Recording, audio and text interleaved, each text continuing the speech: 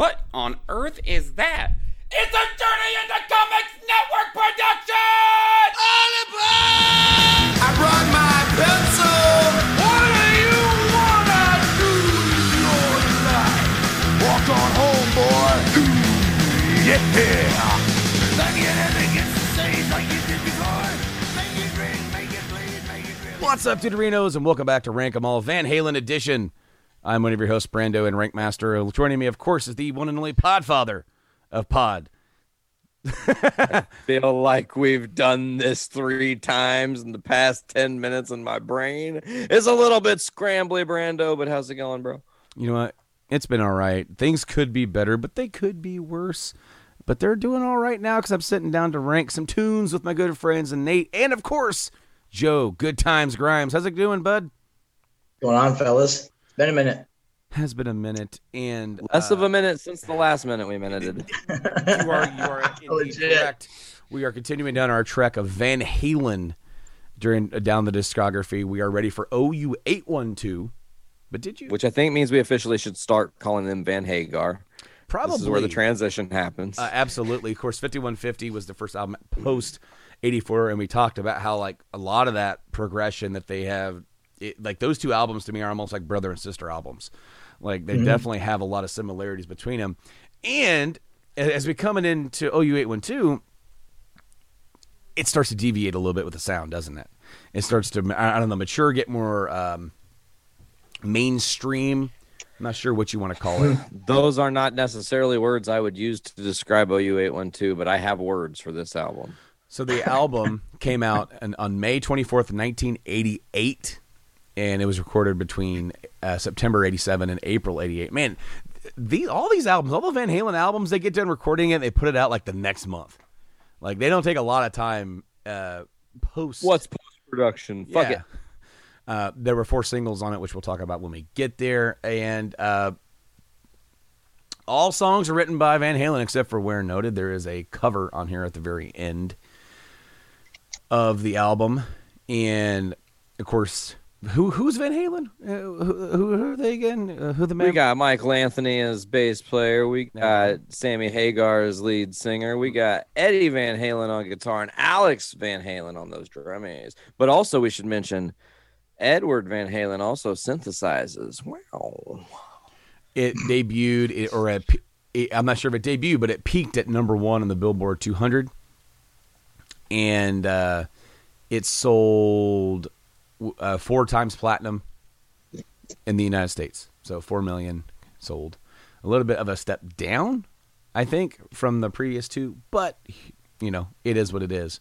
I think we noted that 5150 was the first album to go to number 1 because 84 came out the same release window as Thriller. Yeah. So they literally had no chance.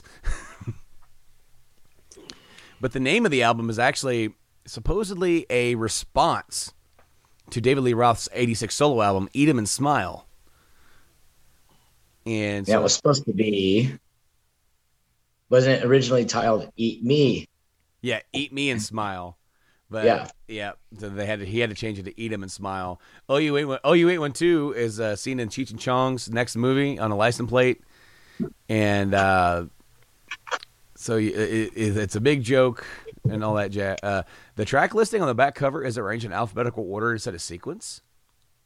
Oh, interesting. I didn't know that. Really? But like that's not that doesn't make any sense because then like if you just see the song like names, then they're not in order. I don't own a physical copy of the album. Of course, when we rank all of these, you know, we definitely rank them as far as we try to make it to where, hey, if we're going to select something to rank, it's going to be pretty accessible.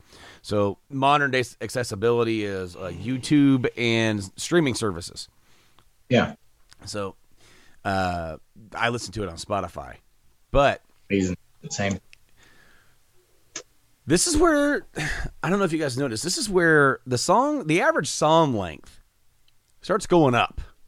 Oh, yeah, and it gives a trend that continues into the next album as well. Yes, and so, like, before we were, like, the 3-minute, maybe 4-minute range. Now we are definitely 5 approaching 6 minutes for a lot of these tracks. And I don't know about you, for some of... Cabo Wabo is on this album. It's 7 minutes.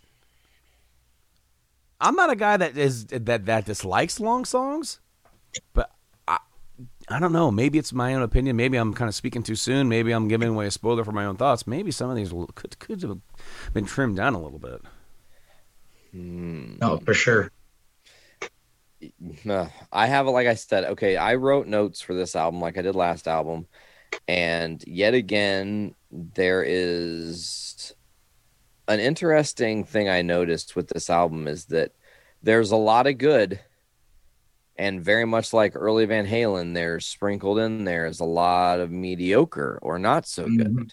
Mm-hmm. So it's like when you do have a song that really stands out next to a song that really doesn't, the song that stands out is like, fucking, that's the goldenest shit. Like, you could have wrote 10 more of those on this album and I would have bought 1,000 more copies. But this one I'm really excited to talk about because there are good things, there are bad things, and I think they're all worth mentioning. So we should probably jump right into the first track, which is Mine All Mine, yeah? Yeah, let's go for it. Mine All Mine opens up the album. It is not a single, but it's the album Thank opener. God. Yeah, well, I gotta get my notes because they're on my phone. Okay, well, while you get your notes, I'll throw my little quick review together. This song, to me, did not make a whole lot of sense. You're Van Halen. You just released 5150. This is the next thing you're saying to your fans. This is pre-internet era, so there's a bunch of, hype of people just excited for whatever the next Van Halen thing is. And in my opinion, this song is unenjoyably mellow and totally let me down. I was just like, what am I about to listen to? Like, this is not my Van Halen. What? I have on my notes, return of video game sounds. There was a song a while back. I don't remember if it's been a while since we recorded, so I can't remember if it was 5150. It might have been on there, but there was a song that we kind of said that could have been on like a video game. Inside. Yeah. So I said return of video game sounds. This could be an F-Zero or Mega Man track. Yes. And that's kind of what I took away from it. And then that's all I've got in my notes. So I didn't hate it. Literally, I didn't hate it. Yeah, exactly.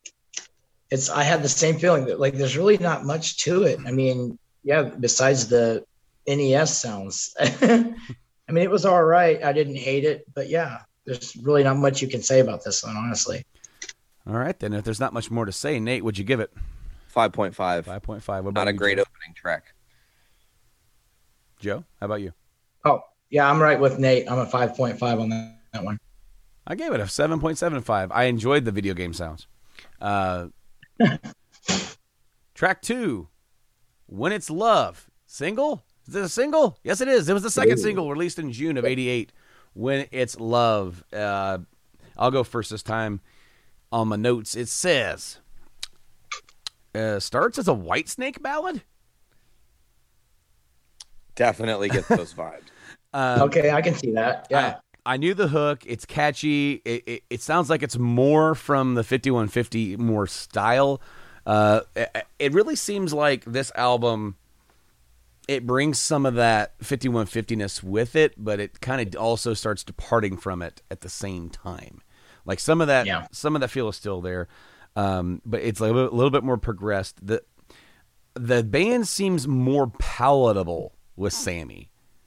With him being the front man and singing the lyrics, there's a lot less vaudeville. There's a lot less of the showmanship here. And my last note is a note that I laugh every time I see it. Good solo, because there's a lot of good Eddie Van Halen solos, but it's a pretty decent solo. How about Joe? We go to you next. When It's Love, what'd you think? It's kind of funny. Like, this is a song. I mean, I always kind of enjoyed it. It's not one of my favorites, but as we were talking about when they did Dreams and being on that, on the Power Rangers movie, I always thought like that's another one they could have put in there just for a spot for Kimberly and Tommy.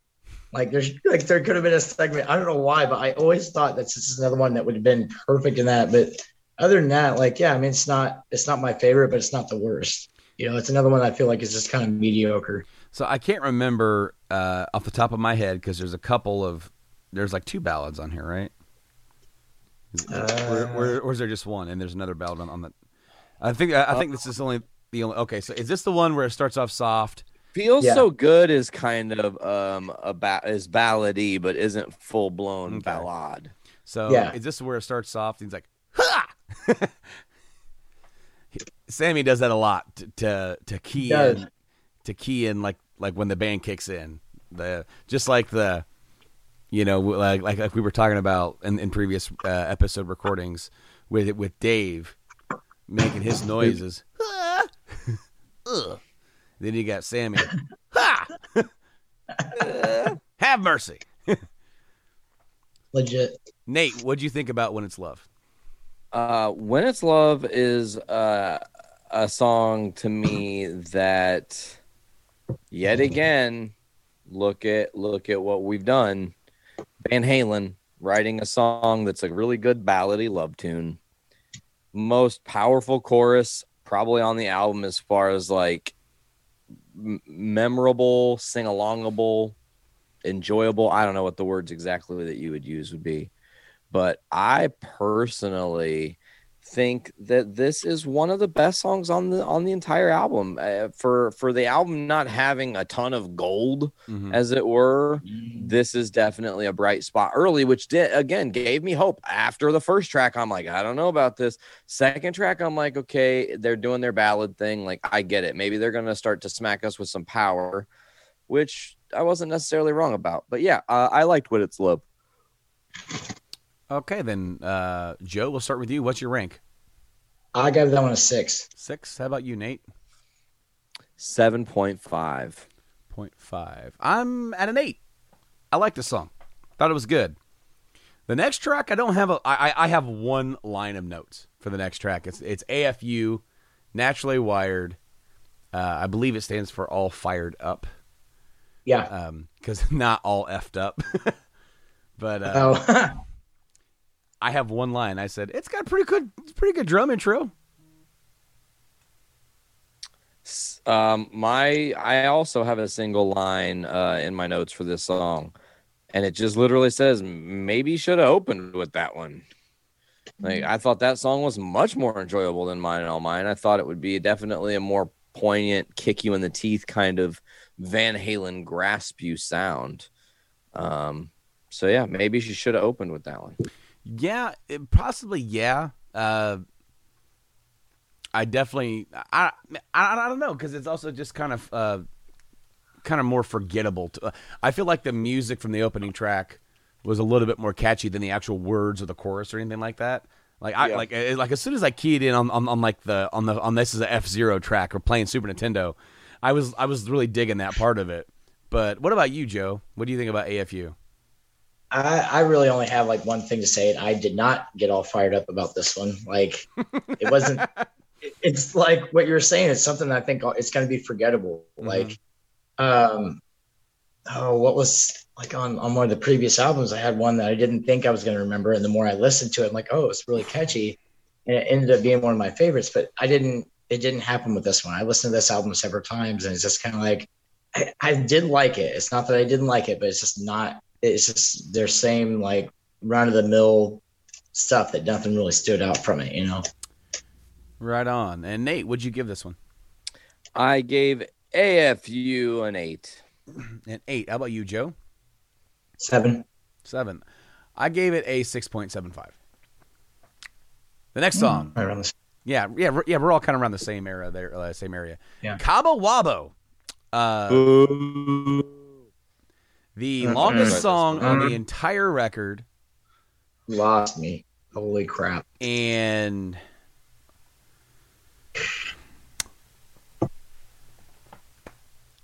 I wrote, good tone and harmonies. Sounds about middle of the road for this era. Not bad, not great. It's got a jam part, kind of jammy.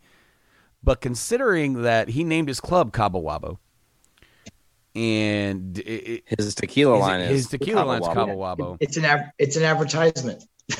I mean, I understand if this is like something that he really feels close to or whatever. I'm not going to take that away. but I also, for as long as the song is, I also don't think it's that great. Like I kind of agree. It lost me.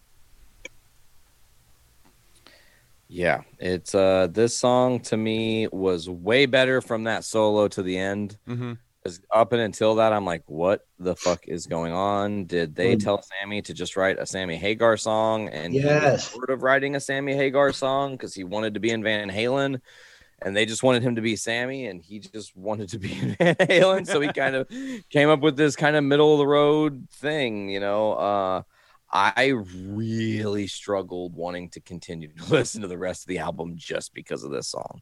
Yeah. Not to say that it was like it did it in for me and I'll never listen to it again, but like this was not something that encouraged me to continue through the listen to. It kind of soured my my enjoyment, actually. How about you, Joe? Yeah, this one definitely didn't really ruin the album for me, but after I had listened to the album several times, and it was painful, like not to skip this track every time. And like I think literally the last time, just to kind of give myself a quick reminder of what each song sounded like, I think as soon as this started, and I'm like, oh yeah, nope. I was like, I'm not sitting through that one again, man. It just, oh my gosh. I don't know why I was so irritated with this song, man, but I did not dig it at all. Didn't do a thing for me. Would you rank it, Nate? 5. Joe? 4. I gave it a 6.5. I gave it a 6. Damn it, Brandon! You're supposed to go 3. I know, but Yeah, I was hoping, please God. no, not quite. The next track, Source of Infection. Probably get that checked down. You might want to. We'll start with Joe this time. What do you think about Source of Infection? Dude, for me, this was like an album saver because, like, coming off Cabo Wabo, I was like, oh my God, please don't let it get worse from here. Like, if you listen to it, it had a real Hot for Teacher vibe almost. Like, as far as like the drumming goes, if you listen to that, and I can see like Brandon smirking there, like he knows exactly. But also, I mean, it was great. They let, you know, Alex be Alex, go loose on the kit. They let Eddie do his thing. They let Mike do his thing. I mean, it was, I think, Sammy's Hot for Teacher. And I think they fucking like nailed it, dude. They drove that shit out the park. I loved it, man. I'm telling you what, that got me on such a high right in the middle of this album. I just got to say real quick how hilarious it is to me that Joe's like, David Lee Roth got this song called Hot for Teacher. It's like dope. Hot for Teachers, talking about banging the teacher. Sammy got his called Source of Infection. It's just like, oh, that is not the same, my friend. No, that's definitely not the same. Maybe the teacher is the source of the infection. Oh, Oh, ew. no. She's messing around too many young boys in school. Oh. Okay, lyrically, it wasn't his. What'd you think, Nate? That's funny. Source of Infection was a total jam. Like, Yes. man, I was like, fuck yes. This is my Van Halen. Like the Mine All Mine, not my Van Halen. Source of Infection. My Van Halen. Like, it's perfect. Damn it. It should have been the album opener. Oh, by far. Yes, for sure. And I wrote that in my notes over when I had wrote AFU because it maybe should have been the album opener, but definitely Source of Infection would have been a killer. They maybe should have renamed it, but then the lyrics would have had to been changed. There's a lot of reasons they didn't do that. Anyways, I wrote classic Van Halen jam vibe, complete with vocal weirdness. Like, this is probably so far the weirdest that Sammy has gotten with his vocals. Drums are great. And the last line I have for my notes, not so hot for teacher. So, Okay. like, we're on the same vibe there. No, I absolutely love this. I thought it was one of the better tracks on the entire album. And the fact that it opens up side 2 if you're on the vinyl, like as you said, coming off of Cabo Wabo, and the first half of this album is literally sprinkled in here. We have they're trying to be palatable, just like I said before. They're trying to reach into that mainstream. They're trying to. I don't want a direct comparison too, because that's not fair. But when you look at Def Leppard and the path they went on and where they started versus when they decided to go mainstream and write more radio palatable hits. And thus be more successful, sell more tickets, sell more albums. Why else are you in this business? What are you there to do? You're there to make money. Let's be real. You know, any musician that says they're in it for the music doesn't make money. You have to, at some point, I'm not saying you have to sell out or do that. Some bands do, and they make a killing off of it, and they do great. Even some of their sellout stuff is still amazing. You don't have to do that, but you've got to be mindful and run it as a business and be like, look, we have this album. We need a song that's going to probably get us on some radio play, you know? Yeah. And so if you write a whole album and think about yourself like that, at least one song, get on the radio, and we can market it this, we can make a video. Nowadays, videos are like video length is not as a big a deal as it was way back in the 80s, but still, like back in the 80s, MTV was huge for selling music. If you turn on, like, especially when they released 84, there's Hot for Teacher. You know, there's a fun one. There's Jump. You know, there's Panama. Then there was, it's along those lines. And I kind of feel like Source of Infection, man, they brought it back around. I gave Source of Infection an 8. How about you, Nate? Also, an 8. Joe? 8. Straight 8s. Straight 8s. That is so far the highest averaged song ranking on the album. We got to the Source of the Infection. And what sucks, I'm never going to hear the end of that one. What sucks is that that isn't a single, and it's one of the shorter tracks on the entire album. It's just right under 4 minutes. So definitely keep it simple, stupid. Right. So the next track, Feels So Good, was the last single, January of '89. Feels So Good. We'll start with Nate. What'd you think about Feels So Good? One line, I wrote quintessential 80s love vibes. The intro of this, literally, I was like, oh, this is where Stranger Things stole their idea musically from. Cool. At least we know for sure now it's right from this track. This is definitely where it came from. But Feels So Good is is a really weird song because to me, the verses were cool and they had this certain energy, and then it transitions to a love ballad in the middle of the song for the chorus.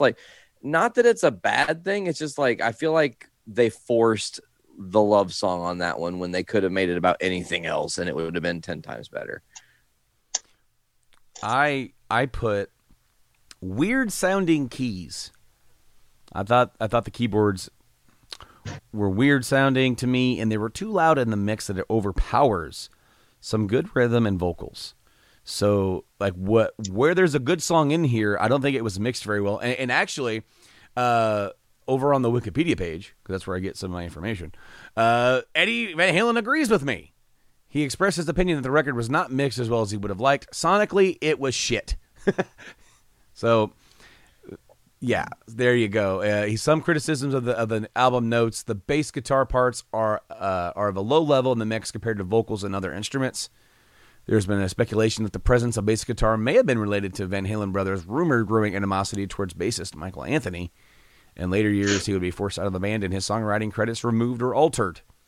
I did not know that part. But in this case, I felt like this song was very badly mixed, and that affected my enjoyment of it greatly. Other than that, it has the makings of a good song and it has a pretty decent solo. But Joe, how about Feel So Good? Did this song make you feel so good? It did not. It made me feel not so good.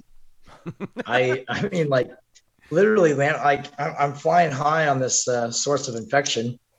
You got fever. You got a fever high. Oh shit! I'm gonna really get that out now. It didn't make me feel so good. No, literally, I was on a rush from Source of Infection, and as soon as this one hit, it was just it was a downward slope, man. I'm like, damn it, here we go. I thought after a Source of Infection, I'm expecting it to go further and further, but then just it just dropped me, man. I lost all the adrenaline going into this one. Didn't dig it. What'd you rank it? I gave this one a 4. A 4. How about you, Nate? 6.5. I also gave it a 6.5. Hey. The next song is probably the most successful song on the entire album, the third single, Finish What You Started, September 88. My notes are pretty short on this one. I said it's a pretty chill vibe compared to some of the other ones. This isn't a ballad, but it's a different kind of jam. If you listen to country music in 88, it has a different feel to it. It's that very like George Strait or Randy Travis. I'm not some of the bigger country artists. And it's not what this is, but if you listen to more modern country music that isn't infused with pop music, if you get what I mean, like it has like all the modern pop, tricks and everything in there. I get a country feel from this one. Like it's a little bit like more of a picky and twangy vibe to it. Mm-hmm. And I also put that this is one of the songs that you think of when you think of Van Hagar. Like when you think of this era of the band, is this maybe their best single? Probably not, but it's one of those that's in the mix of Hagar songs. It's catchy. It's very, very palatable, chill. It's not that big rockin' source of infection. It's the exact opposite. But that doesn't mean that that's a bad thing. I actually really like this song still. And I'm going to shoot over to Joe. What'd you think about Finish What You Started? This is another one I've always enjoyed. I do like the all around simplicity of it. I mean, here you've got with Alex, we know what Alex can do on the kit. We know like everything he can utilize everything on his kit. But this is like an example of like less is more. Like, okay, we know you can do all this fancy technical shit, but like, bring it back a little bit. Keep it nice and simple. Adding the acoustic guitar with Sammy, like we don't see him do a lot like instrumentally. It's like all about vocals with him. And like just an example of making simple shit work. And it did. Like it's a nice groove. I've always dug this song, and there's not much to it. Like, it's something also like an average player could jam along to. It's nothing like you have to be super experienced to be able to play along with it too. Mm-hmm. And all around, I just think it's such a badass song for as simple as it is. I really enjoy it. What about you, Nate? I feel like this song, something neither of you guys have actually said. It has amazing, and I know we don't get to use this word often because it's every song, but amazing guitar work. Amazing dog barks. Amazing dog barks. Hey man, that's podcasting life, man. But also I think this song is lyrically super groovy. Mm-hmm. And my favorite part in the song is that chicken picking mini solo towards the end. He just gets it. I'm just like, hot damn, Eddie. Here we go, baby. About to put some fire on that shit. And then he actually does not cut loose with the solo. Like he teases a solo. It's like over the pants HJ style. He's teasing you, but he doesn't actually, give a full bacon. The zipper does not come down. It does not. You would be very chafed. So you're probably about to ask me the question, Brando. Well, Nate, what did you rank it? What'd you rank it? 8.5. The song's the shit. Come on now. All right. How about you, Joe? 8.5. 8.5. 8.5 is what I ranked it as well. Nice. Straight 8s, straight 8.5s. So the next song, Black and Blue, you know what? When I first listened to it, I enjoyed it. And I said it was B-side vibes, good vocal harmonies, bonus points for the cowbell during the solo. But when I was kind of giving like a quick re-listen, I'm like, man, this sounds like it could be a single. Well, I'll be flabbergasted. It was the first single. What? This was the first single in May of '88. This was before Finish What You Started. And I'm just like, this is my 1 year. Okay. I just turned 1 year old, and this is the piece of shit they dumped out. Oof. I take it you don't like. He's a little baby. You don't like Black and Blue? I didn't have any notes for it. I couldn't write anything. I literally could not think of any opinion on the song when I listened. I was just like, I have my rank. That's what I think about the song. I enjoyed it a lot more when I was kind of like, because I gave it one ranking and I bumped it up, not a whole lot, just a little, like almost maybe, a skosh, just a smidge, maybe just above a skosh, just above a skosh. Okay, then I think I blew this ranking out the. Well, okay. I think I blew this one. Well, I mean, you blew up the entire album of '84, so I'm not surprised by anything anymore by what you ranked. I know, but yeah, if 1984 would have had silent tracks like Korn's "Follow the Leader," he would have been like, "Give it a fucking 10." 10. You get a 10. You give it a 10. fucking 10. You get a 10. Everybody gets a 10. Under your seats, you get a 10. Oh shit! I got a fucking 10. Oh, dude, I wish it was still in here. I have my I have a 10 on my shirt. 10. Well, I have a work 10-year anniversary like plaque thing. I could have actually reached a big number 10. Damn it! I need to get that for like future ranks. That way I could hold it up. But yeah, Black and Blue. I enjoyed it a little bit more just this afternoon when I was trying to like brush up because it's been a while since I ranked these songs.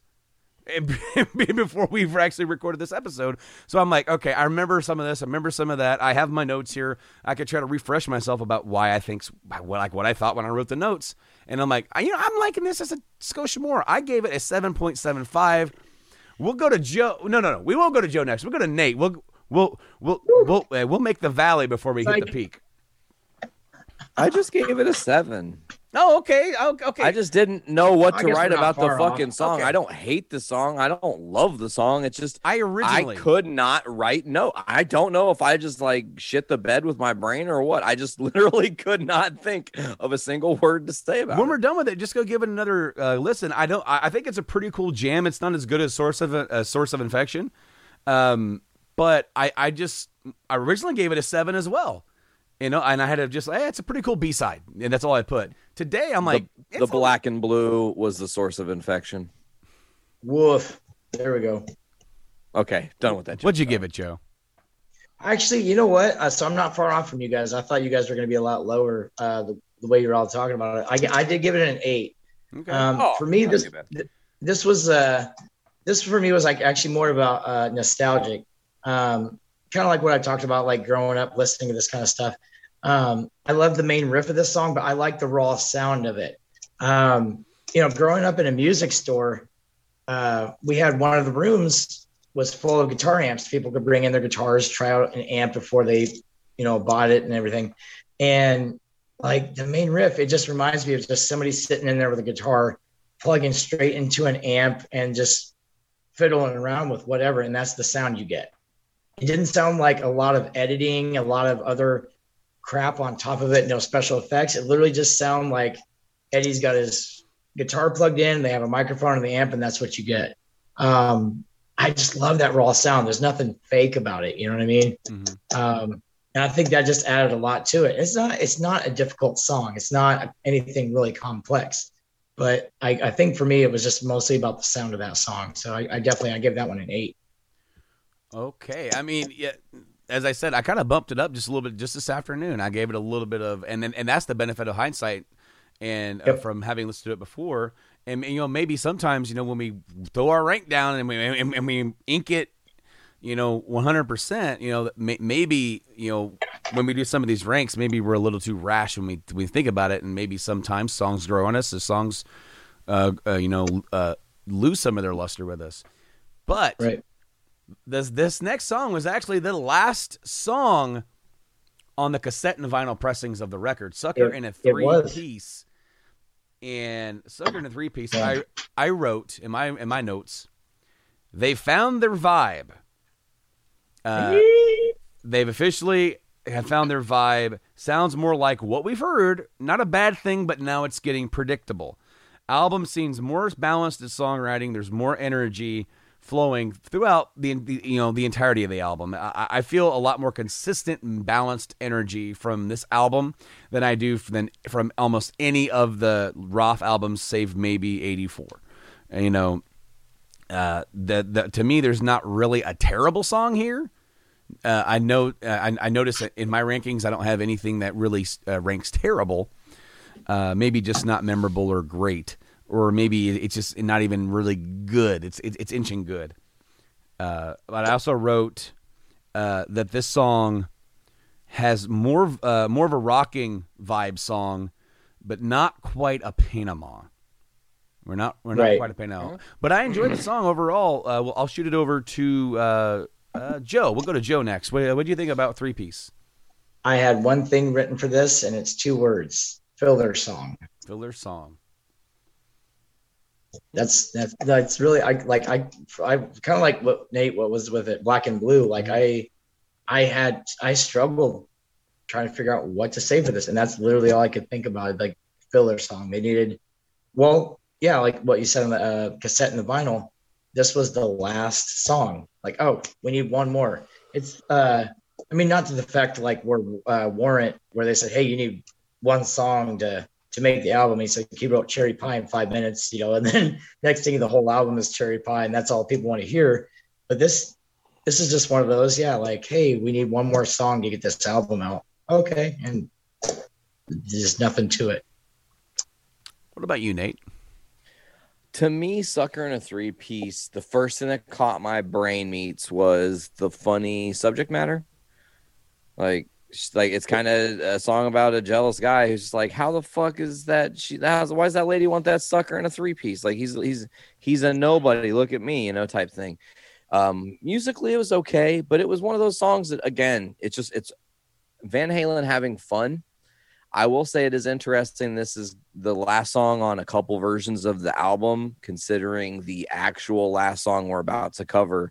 I have really interesting notes for now. Finding out it was not the true outro of the album changes my viewpoints entirely. But Sucker in a 3-piece could have been put probably in the middle of the album, though.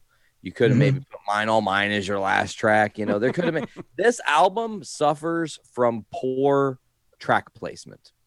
I think you could have rearranged this album, and maybe for fun we can do this in our own time, rearrange it for ourselves and send what we would do. But there are other variations of this where you could have put the songs differently and it would have kicked more. It would have had more impact. I think people would have walked away enjoying it more. No, not another variant. Definitely a variant. Definitely a variant. What'd you rank it, Nate?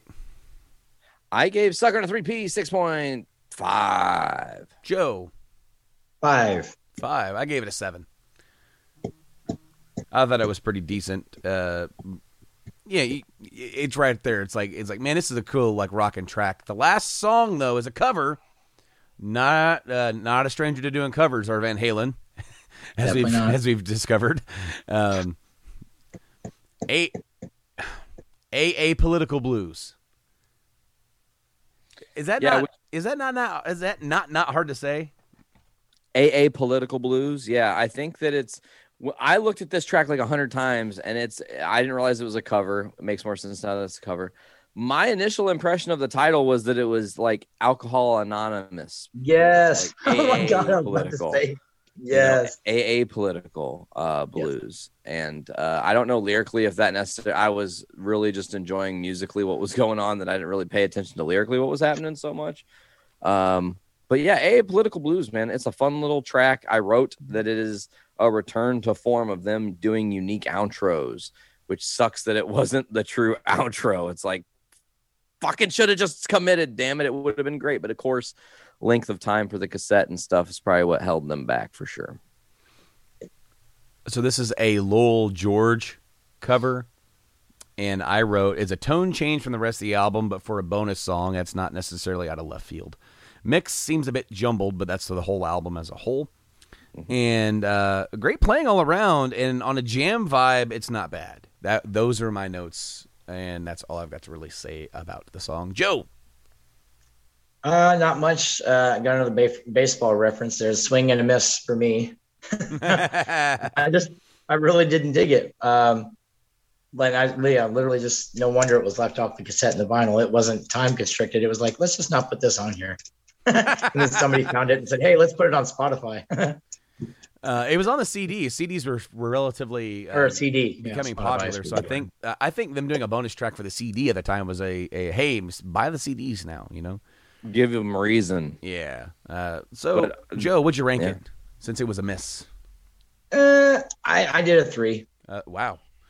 A 3. Yep. You're lowest. How about you, Nate? Oh shit, hit the wrong one. Hold on. Pause. I gave it an 8. And definitely a little far apart on this one. 3 and an 8. I gave it a 6.75. And ladies and gentlemen, that's our album. That's OU812.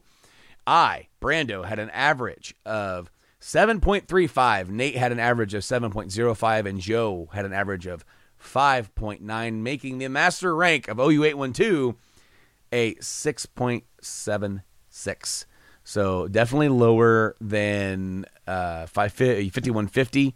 It's. I did think that this was a little bit of a step down from that, but that was almost to be expected as they actually started writing together more. It was going to be a different feel. The highest ranking song on the album for an average was Finish What You Started at a 8.5 because we all gave it 8.5s. 8.5. Yeah. And the lowest, what was the lowest? What do you think? Take a guess. Quick. Cabo Wabo. Cabo Wabo. 5.16. So Okay.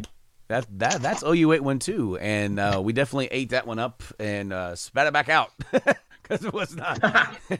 I mean, It'll come out the other end too, Yeah, possibly. I'm just well, saying. yeah. maybe That was now your I source crap of one out. infection. so it's definitely not the lowest ranking album that we've done, but it's also not the highest. We're not going to go through every single one. If you've been following along, well, you know what they've been. But That's middle of the road. I kind of feel like it's easily so far the second best Sammy Hagar album.